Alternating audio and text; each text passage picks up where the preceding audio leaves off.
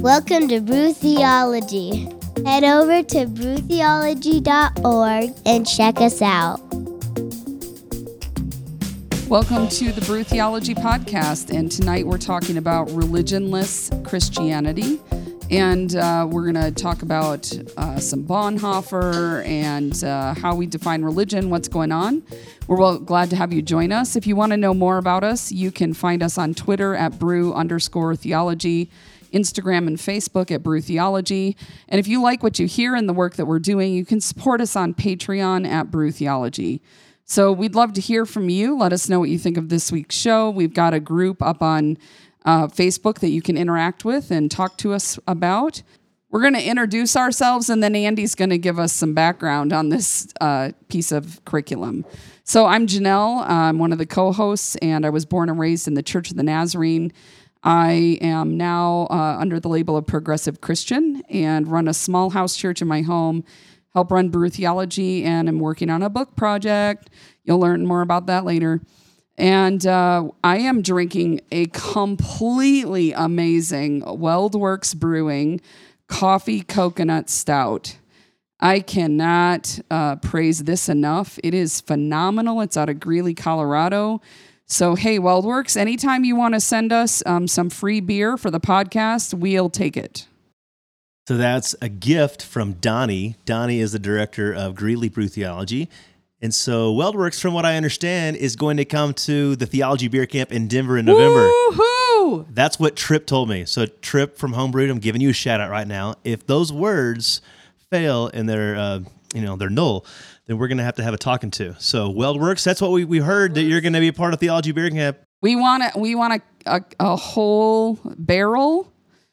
Is it a barrel or a cask or quarter barrel? Holy crap, that would be amazing. I'll take that home. We want all of this you can bring, okay? Just knock yourselves out. Hey, I'm Rob. I grew up Catholic in a devout Catholic household. I now fall under the label of progressive Christian as well. And I attend Brew Theology here in Denver every week. I am also drinking the WeldWorks coffee coconut stout. It is delicious. Thank you, Donnie. Really enjoying it and excited to be here tonight. Hi, I'm Kelly, and I'm also a member of the Brew Theology group, obviously. I was raised Catholic, and then in my young adulthood, converted over to just New Age and spirituality. And I think today I would identify as still New Age and a pluralist. And tonight I'm drinking something from the Hop Valley Brewing Company out of Eugene, Oregon. It's called Divine Shine. It's a hybrid ale. My name's Eric. I was raised in an evangelical home. Went to a very conservative evangelical college, walked away from the church for quite a while. I would now identify myself as a pluralist, searching many different faiths, interested in all, and just curious. Tonight I am also drinking the Divine Shine from Hop Valley Brewing Company. My name's Caroline Jane Miller. What's your religion? I don't know. We talked about this earlier. If someone says, "What do you believe?" what do you say? I say I believe in God and faith. All right. So this is Caroline's dad, Ryan, and most of you all know I grew up Southern Baptist evangelical and deconstructed that about 20 years ago. Gleaned a lot from the Anabaptist tradition within the Baptist faith. The UMC, worked in the Methodist Church for a while. Some of the Pentecostal tradition, not the snake handling stuff, but I'm a reluctant charismatic, and I like the mystery behind it. And then the Jewish aspect of the first century Jesus sage that we choose to follow. So I'm an evolving Anabaptist method Jukostal with some process feelers in there as well, and a little bit of liberation from those who have influenced me throughout the years. Oh, I'm drinking Odd 13's Intergalactic Juice Hunter. And if Odd 13 would like to sponsor any podcast, it doesn't matter which one, yes, anytime. Please. I love you, Odd 13. I love your juicy, it's all that New England stuff. It's so tasty. You just can't let it sit too long because then it all sits in the bottom. But if you don't like the New England style, Janelle, there's something wrong with you. You've got to I don't know that I've tried it. Take a sip. On the air. This is live. We're not editing this.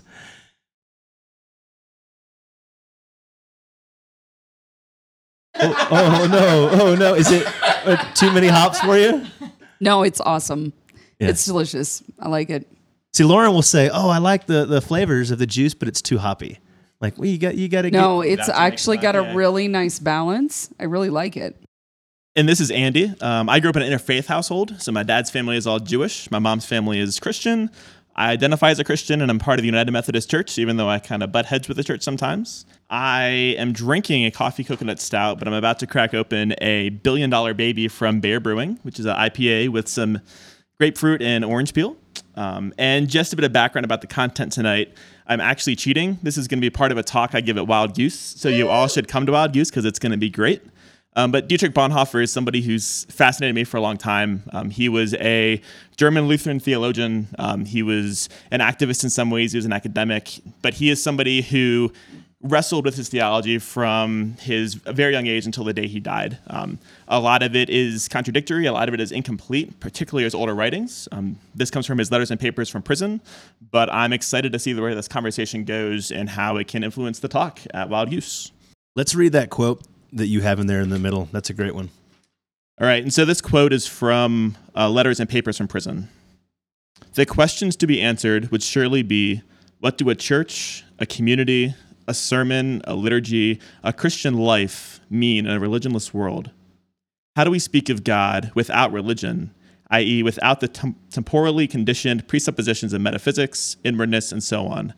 How do we speak, or perhaps we cannot now even speak as we used to, in a secular way about God? In what way are we religionless secular Christians? In what way are we those who are called forth, not regarding ourselves from a religionless point of view, especially favored, but rather as belonging wholly to the world? All right, let's just start off with just the first question is a good lead in.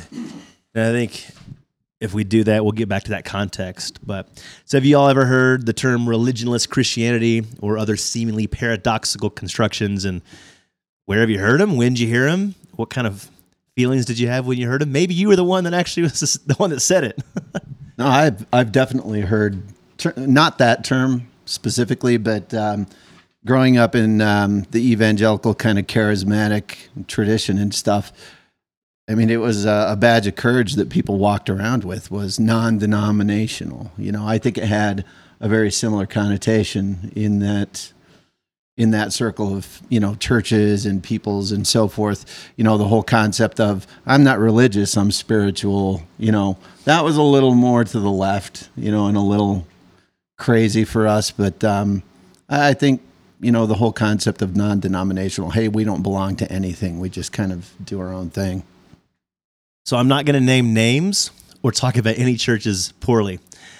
That said, Good luck. A few of us around the table live in the same neighborhood, and I'm curious if you got a flyer in the mail about a year and a half ago, maybe 2 years ago, and it was very vague, and it looked like a normal family with another family of another race, and they were gardening together, and you're like, okay, this is interesting, and then you look at the back, and it's like, we're not religious. And so then you go to the website, and it's the most vague, non-religious, like, help me understand, like, if there are any tenets of faith, any vision, any mission. It's all about loving your neighbor. And I finally met one of the leaders of this place. Not naming names, I'm going to do this. And he specifically said, we're not a religious church. And I just sat there and I listened to him for about 30 minutes.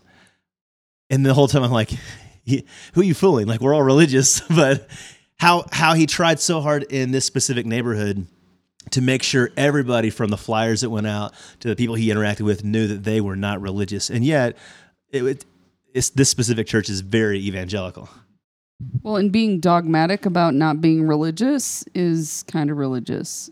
Yeah, off of that, I mean, part of me thinks of the Pew studies that have come out over the last, 10 years or so, and how consistently we see a rise in nuns and duns, so people who identify as spiritual, but they don't have a religious affiliation. Or they're folks who were affiliated who have either been burned by the church or been forced out of the church, and so they're in that dun space. And so like that number is rising, and I don't know if it's fed by the same things, but I do think we're going to be forced more and more to grapple with this because particularly if you look at millennials and younger. I mean, you're looking at anywhere from 40 to 60% who identify as that spiritual but not religious, or that none category. And so that's a huge swath of our country. So it's there, and we might as well talk about it if it's there instead of trying to act like it's not there. Well, and I think you have a huge amount of Xers that are also entering that category if they're not already there, because as they're trying to work out their recovery from very religious Christianity, it often leads to walking away and not having a place where you fit and not knowing how to move forward. And so they become duns as well. Yeah, I mean, I would think in a way that there's a positive side to that, to where if you're open to say, okay, I get people have been hurt by other people in the institution, and we might roll our eyes and go, oh, everybody's religious. There's an element of that where you have to lean in and hear people's hurt stories for sure, regardless of their generation. Yeah, you're definitely seeing more of that. And I guess another side of this that's a bit of a tangent, but I think of people who say I'm Jewish but I'm an atheist, or I'm Muslim but I'm an atheist, and how religion kind of functions as that cultural identity, but not necessarily a theological or spiritual identity behind us. And so that kind of takes us the opposite direction, but there's still that kind of playing with those different identities that are taking place, whether it be identity with a community, identity with a doctrine, or with a larger stream of historical faith. Yeah, I would even say I can speak not specifically for certain people, but in our groups around the table on any given week, we'll have people who will say, I'm a Christian, but I don't know if there's a God. Oh, okay.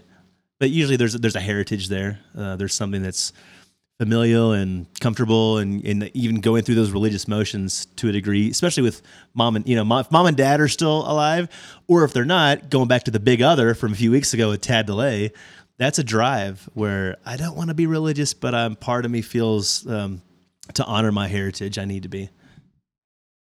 Well, I think people have gotten to the point where it becomes more, to Andy's point, cultural. I was raised in this tradition. I was raised around this group of people. But it's also become more philosophical. I mean, they want to eliminate the metaphysical from it, right? The big one, or whatever it is, the thing that's looking down and judging and by hook or crook, guiding your life, to where you have no choices. It's become more philosophical. This is a credo. This is a morality. This is stuff that I can believe in and I can follow, but I don't buy the rest of it. And not to jump the gun, but this kind of goes to Bonhoeffer's point about, can we speak about faith and religion without that language, without that lingo of church, faith, Jesus, salvation, whatever language you want to use there?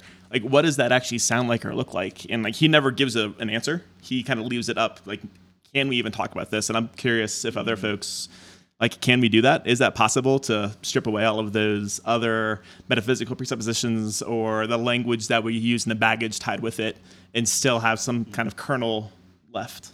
I think especially for people coming out of more conservative evangelical traditions, that gets really difficult, because as you start to work through those things and try to find other language, you'll stumble upon something that calls that back. So I'm in a conversation right now with a good friend who wants to use the word good news as kind of a definer of what we're doing with some curriculum ideas. And that just makes me recoil. And I know that that's a really standard term. It's an old term. It goes all the way back to the foundations. But man, there's definitely some baggage that's attached itself to that word that just makes it really hard for me to kind of meet that word as what it is and not attach my preconceptions to it. And how hard is it if every single time we have any kind of signifier, any if it's all a language deal, okay, now let's spend another 5 minutes talking about the word good and then news, where you could just say, it's a badass message. You might be into that, but that might not fly for the other 9 out of 10 people. It's hard to have a collective language, I think, because one word can mean, even around this table right now, if we said gospel, we would have some cringing, or even good news, but yet even contextually, it might mean something different for each person around here. Let's do it. Should we do good news? You want to do good news? Not really. I think we should, because you started it. But Janelle, you should start with good news. This is what I get for volunteering. So when I hear the word good news, I think what carries with that in my head is an explicit salvation kind of narrative that you must follow these certain steps to then make sure that Jesus lives in your heart and that you're saved. I think it's definitely that's not what the word means, but that is the way the good news is there so that you might be saved. And I think that's doubly hard because while I feel like Jesus and I are okay, a lot of people would tell me that I need the good news because I've lost it. I agree with your definition as well in the context of our culture, that it does mean the good news of the Lord or the good news of the salvation of Jesus in our cultural context. See, I really try and reclaim that good news language because I think it has some real theological meat. Evangelical, the roots of evangelism, evangelical is good. It's gospel. It's good news. And yet, like in the Methodist world, which is where I spend a lot of time, the good news is a incredibly conservative, anti-LGBTQ caucus group that is fighting for what they call a traditional understanding of marriage and of relationships. And so like I use good news a lot in certain academic settings, and I refuse to use it in any kind of Methodist settings because the definitions are taken so differently. I'm going to get biblical here. Isaiah 61, the Spirit of the Sovereign Lord is on me because the Lord has anointed me to proclaim good news to the poor. He has sent me to bind up the brokenhearted, to proclaim freedom for the captives and release from darkness for the prisoners, to proclaim the year of the Lord's favor. And I think that when Jesus uses this in Luke chapter 4, and he says the scripture is fulfilled in your hearing, that to me, having worked at a UMC church at the time, I think that gave me that permission to really contextually look at what gospel meant. And if that's what it meant, I think that most people would be okay with it, unless they're just dicks. Pretty much agree with what Janelle said. I mean, that's from my background and stuff, that would be the same thing. It's the little tracts that get handed out, the things that you were, the messages, the different stories and everything that you're supposed to be telling your friends, your neighbors, all that kind of stuff. You're supposed to be spreading the good news, which came with its own level of exclusivity. Because if my news is good, yours isn't. Yeah, from a Catholic background, I mean, the good news had less association with the terminology of being saved, but the good news was the gospel. The good news was the dogma of the Catholic Church. That was the good news, and living the good news or spreading the good news was spreading the gospel of the church, the Catholic Church, the original church, right? So that was the good news in the Catholic Church. So herein lies the problem: language. How do you have a collective language if the six of us around this table, we see each other on a pretty consistent basis? We're in the same contextual brew theology gatherings, pretty progressive for the most part, and yet we all hear those two words together, and clearly y'all heard different things. So we're screwed, Andy. Thanks a lot. When Andy was asking about the religionless language, it brings, like, I'm the Parker Palmer guy, so it brings up my favorite author, right? Who's a self-proclaimed Quaker author who writes about spiritual development of educators, and he essentially writes in the language of academics because he's academically trained. He's a PhD from Cal Berkeley, and he writes about epistemology and ways of knowing. And he and Arthur Zionk wrote an amazing book called The Heart of Higher Education, where they talk about intimacy with material, intimacy with research, intimacy with topics. And they sort of use that epistemology, ways of knowing and becoming intimate with material as code for some sort of spirituality. Now, I think a lot of people also hear academic terminology and think that just sucks all of the energy and the life and the sanctity out of language. And for them, that was their way to write about, I mean, my interpretation is that's their way to write about religion as it relates to our interaction with material in the world. However, certainly if you talk to somebody with a staunch religious background, they'd say, actually, what these two have done they've removed they've stripped the divinity and sanctity and sacredness out of out of religion and turned it into this sterile academic thing. And that wasn't necessarily how I interpreted it or understood it. And that might be a good sort of modern example of language of religion without religious language. Did I say that right? And I think it's interesting to think about, because I also think I worked a lot with college students, and I think a lot about, in the academic setting, does it actually take in my language now, after sort of working with some of these social justice educators, would be epistemology, a shift in people's epistemology or ways of knowing to get them to think more critically about topics. Or some people might say a consciousness shift or a religious or spiritual shift. But when you start introducing that kind of language, particularly in public higher education, oh boy. Yeah, I have to kind of go back to Rabbi Stephen Butnadav, who was on one of our earlier podcasts, and he and I actually we had coffee last week, and we were both talking about religion and whether it's Christian, Jewish, Muslim, and he says, what's interesting is religion is simply trying to dig deeper into the spirit. So he's like that's and maybe that word is a hard word for people, but whether it's Christian language or Muslim language or Jewish, of all the different sects within that, he's like, ultimately people are just trying to unveil that awakening, deeper spirit, that thing that connects with them to the divine. And even if the word divine, right, is a bad word for them, something of that level, of that transcendent nature. And ultimately, if you give people the benefit of the doubt, I think we have to give people grace when they speak, and ourselves grace if we get the words wrong, or whatever that means, so to speak. So being patient with each other, helping people unpack what they mean by that, because ultimately I think it is a connection to the divine. Even if the word makes you cringe, okay, let's unpack that. But then going back to that word, it's perhaps a beautiful word for somebody else.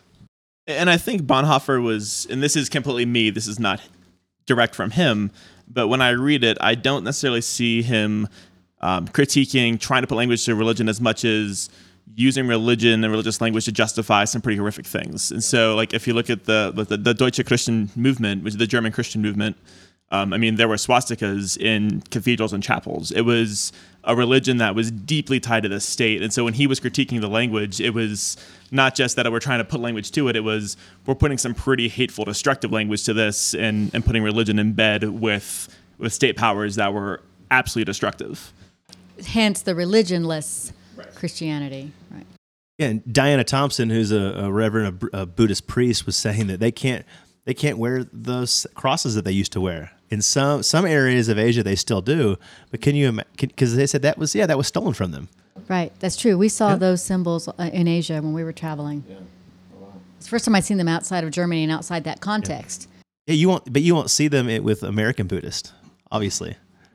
Right. So how about question 2 is a good segue into this. So have you guys ever been a part of a community that claimed one thing with their language and yet had actions that conflicted with what they were claiming? And just how did that impact your relationship with that community, if at all? Good question, Andy. Getting personal. So to get super personal, 2 days ago in the Methodist Church, they actually announced there was a vote. So kind of some Methodist polity and background. If we want to change our constitution, we have to have a vote, and 2/3 of the global body of Methodists have to agree for those changes to happen. The 2 amendments that did not pass globally were both about women and changing language around gender, and including women as a protected class within the Methodist Church. And so it's a church that claims to be very justice-oriented and very progressive, and we ordain women, and we say we see ministry in women, for this not to pass. I was super angry. I was even more angry that the Methodist men globally have not responded and not given their support. And so, that's actually caused some serious strain in the Global Methodist Church over the last 2 days, especially for friends of mine who are women clergy, who are part of a denomination that says we see a call in your life, but then that we're not willing to change our language around gender to be more inclusive or to acknowledge that call. And it's incredibly destructive. I think the church is known for that, right? It has a long history of not walking the talk. So, going back to good news, Why would we have issues with that, with those words, good news? If it's good news, we shouldn't have issues, but clearly it's been bad for a lot of people. I had worked at a church a while back, and I had changed my whole paradigm and philosophy of ministry. I was still doing the programming that needed to be done on a weekly basis, but moving that toward a direction that was more of a holistic, integrated, with families on mission, specifically for the local context of the urban poor in the city that I was in, which seems to be, by the way, good news looking back to Isaiah 61. And I had one of the people on staff who was pretty high up, handled things of that nature, bring me into his office, and had realized that I had this kind of change of heart and knew, I mean, as you guys know, when I get passionate about something, like, it's hard for me to shut me up. And so I was talking to everybody that I could, committees, parents, students and all this. And so he's like, closes the door, and he's like, I see that you're headed in this new direction, which to me was more of an awakening, if anything. I'm like, I don't know if I guess it's new. It's just more of an unveiling of this bigger Jesus picture in our community and what that could look like for families. And he said, well, that's fine and all, and I guess you can do that on your spare time, but ultimately I want you to bring in the Abercrombie and Fitch kids. No lie, those are his words. Okay, and I think that if you really look at it, I know I'm getting, you guys who are listening right now, you're not seeing the looks that I'm getting. I'm getting holy shit looks. I have to spell it because my daughter's still in the room, and so, if you get those people there, that means you get the rest of the student body there, which means you get the parents there. And ultimately, butts in the seats, money in the offering, yeah. And, I knew it was, this is a person who handled the business part of the church. And so, and as far as affecting my ministry, my relationship, Andy, I would say that after that conversation and other ordeals with this person pertaining to the same specific issues, I resigned 6 months later. Yeah. So there you have it. Part of my journey, and you've all heard this before, is belonging to a denomination where we claim, much like what is happening, I think, in the UMC, that women are equal and can be heard and can preach and teach and can be ordained. And my denomination would brag that over 50% of the people in our seminary are women. Problem is, go try to find a job.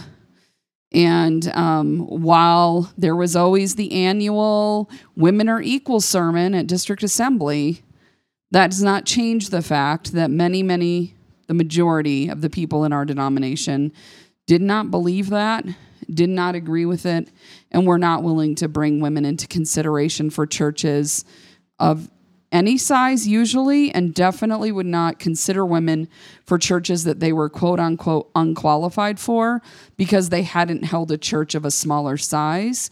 Well, it's really hard to hold a church of a smaller size when you can't get hired. And so then you're disqualified from the churches that feed into the district positions and the general positions.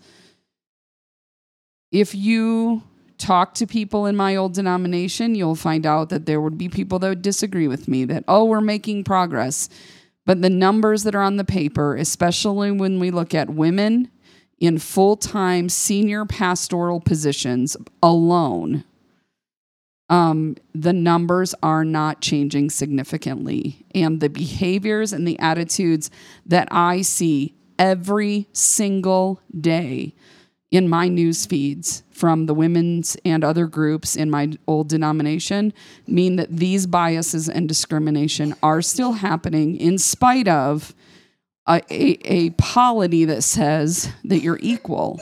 And if we're not willing to confront those biases and see them for what they are, it will not change. To the point that I witnessed a conversation with a gentleman who's working very hard toward equality, mansplained an entire conference of women and how they should report their disagreements. And I know his heart is in the right place, but you don't even see what you're doing, and you've shut the door in many ways for anyone to come into that situation and help walk a different path. And when we dehumanize 50% of our congregation or more in that way, there comes a point where if you start to see it, you can't unsee it. And I praise the women that have personality types and abilities to stay in those situations. More power to you, ladies. Go do the thing. But I think it's also really important to point out that it's not a failure for me to say, and many, many other women to say, I can't do that. I cannot endorse this behavior and pretend that it doesn't affect my very being, because guess what? It does. Yeah, I mean, the Catholic community is full of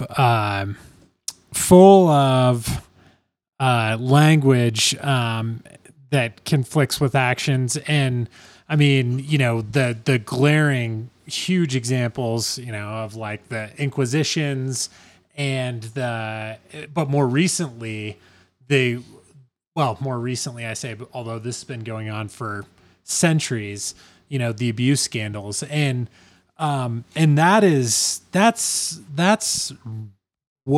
difficult to reckon with, as I sort of came of age when the scandals were really becoming, when like the spotlight era, like when there was a spotlight on the abuse scandal, to say that the Catholic Church hasn't responded to the matter of fact, they have responded, and their response was, let's bury this and cover it up and shelter predators. And that was a difficult situation. And I mean, there was, you were not, as a Catholic, I can only speak as a Catholic in the U.S., you couldn't really be in an area and not feel the impact of that in some way. I remember the pastor from our church, for me growing up as a child, his brother was removed from, his brother, who was also a priest, was removed from, his ordination was stripped. And so, I mean, you couldn't, if you were involved in the Catholic Church, and, my family had the whole, everybody, we knew the bishop and a lot of priests in the diocese. And if you were involved and ingrained in the Catholic Church anywhere in the U.S., you were connected to someone who'd been a part of that scandal. And I mean, that's like, those are two large examples. That doesn't even get into sort of the dogma of the Catholic Church that can be challenging. And I think in a lot of ways, Eric, you were talking about the moral compass that I think people talk about, like, oh, I was brought up, and there's a lot of things about Catholicism that I love, but there are some things that, man, are just like hard to wrap my mind around in terms of how they have really damaged people, hurt people, destroyed people, killed people, murdered people, etc. The list goes on. But isn't this just the story of institutions throughout history? Anytime you add influence, money, quite honestly, just humans to the mix, there's always going to be advantage to be gained, right? So, kind of going back to, the questions here, the one thing I was thinking about, Andy, I mean, I haven't read anything by Bonhoeffer and so forth, but wow, what an incredible time in history that he was in, and some pretty overpowering circumstances that he was, fighting against and so forth. But in any kind of large national hysteria that happens, like the Second World War and stuff, sure, there's a few people that truly embrace that ideology and truly believe it. But the vast majority of people just go along. Why? Because they don't want to lose their influence. They don't want to lose their advantage, their money, their security, all these kinds of things. So I think that, looking at the situation that he was in, I think this is a really awesome question. I just, Kelly and I were actually talking this afternoon about the idea of religionless Christianity, religionless religion, if you will. I think it's a two-edged sword. Because, if you go back to the 1500s, when, Luther broke away, well, there's a whole other group of people, the Anabaptists, that said, you didn't break away far enough.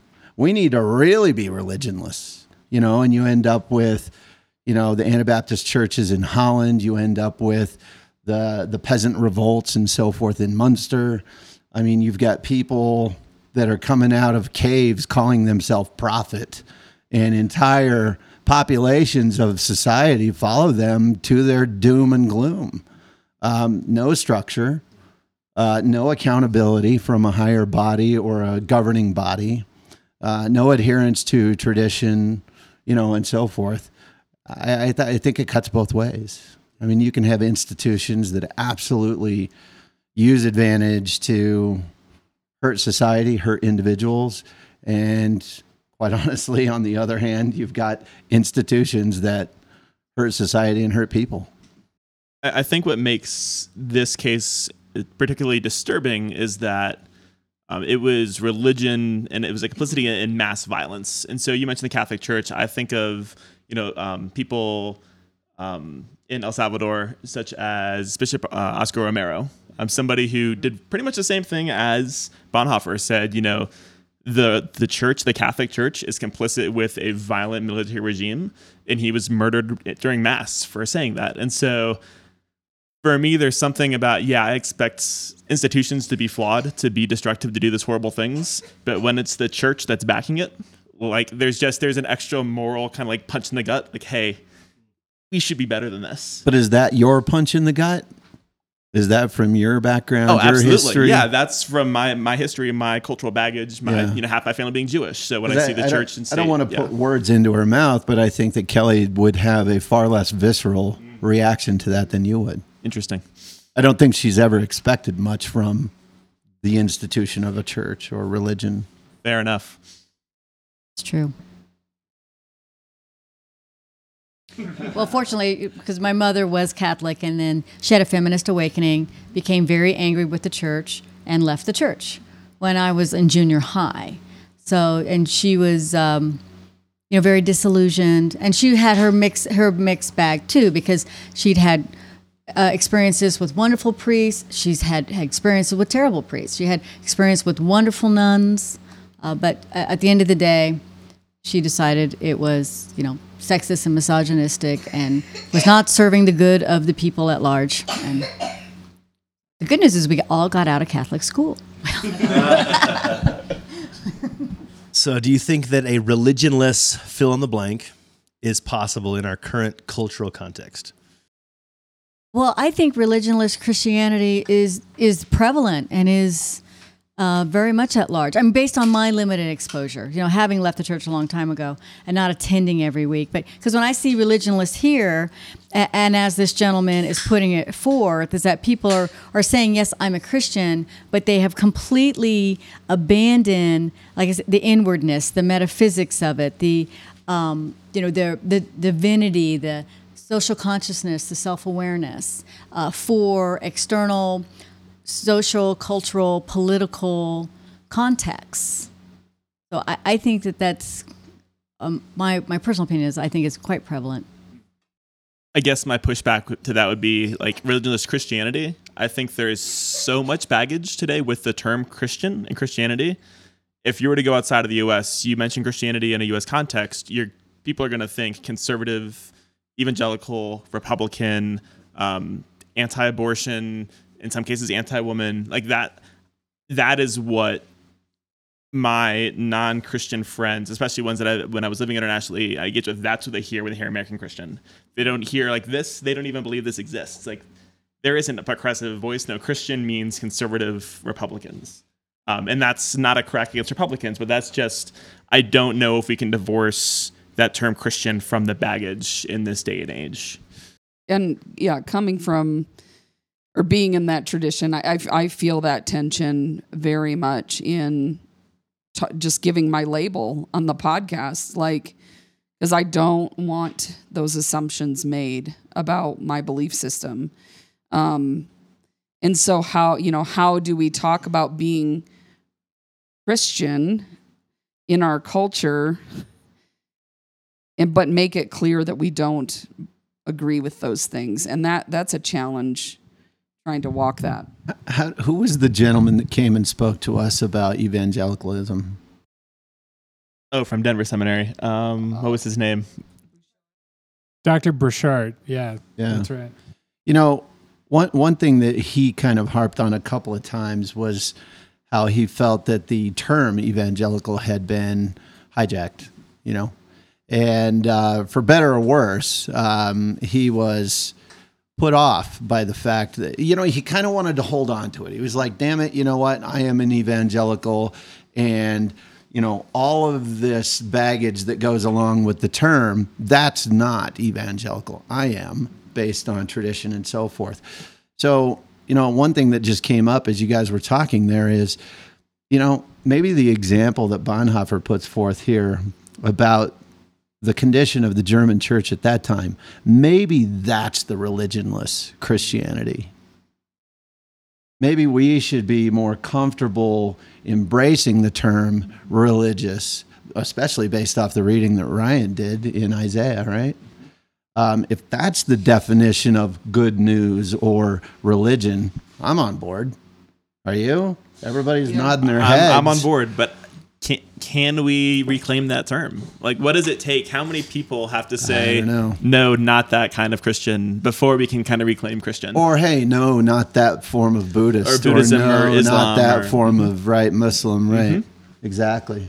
Yeah, I mean, in our current cultural context, like, we're sitting here living in 2018 with, and I'm talking about cultural context, so U.S. cultural, and even global political context. I mean, if you want to expand it beyond the U.S., currently, do I think it's really challenging? Yes.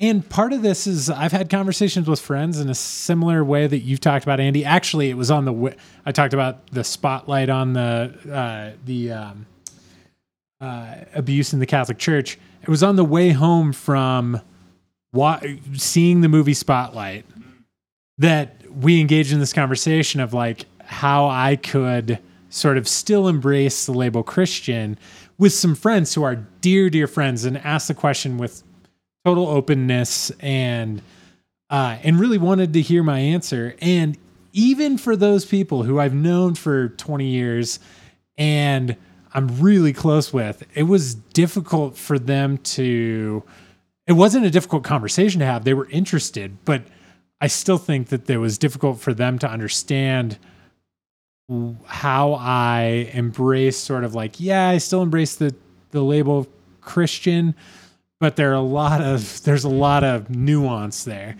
And so in the current cultural context, it feels really difficult, but I did, and I've never claimed the term evangelical ever, but I totally empathized with Dr. Burchard, who was talking about the term evangelical or evangelicalism.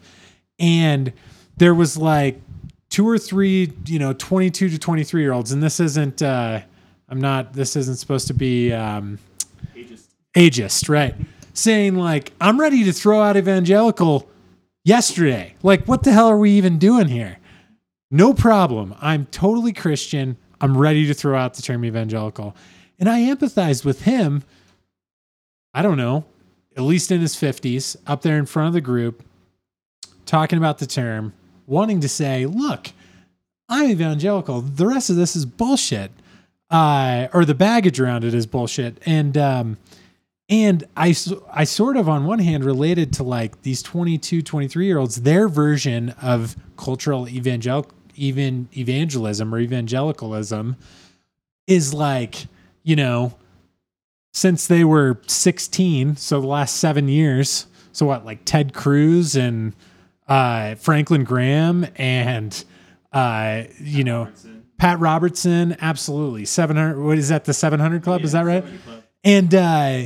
And so it was interesting to see that interaction in the back of Grandma's house, because I'm like, I totally get where those 23-year-olds are coming from, because they've got like 10 years of background with this term. And I absolutely can see where this guy who's had a lifetime of evangelicalism saying, no, absolutely. And I wasn't there for that conversation. I wanted to be there and watched online through the Facebook Live. But But I guess my pushback would be the evangelicals he wants to identify with, the Walter Rauschenbusch, the folks in the turn of the century who did incredible work, the social gospel. They would not recognize evangelicalism in that term today. No, they not would at all. not see the same stream that they were supporting with the way the evangelical church is functioning in American society today. Can you elaborate on that? Rauschenbusch was all about working with the poor and the marginalized, was about social services, was about things like a social safety net, and saying that as Christians, there was a moral obligation to do those things.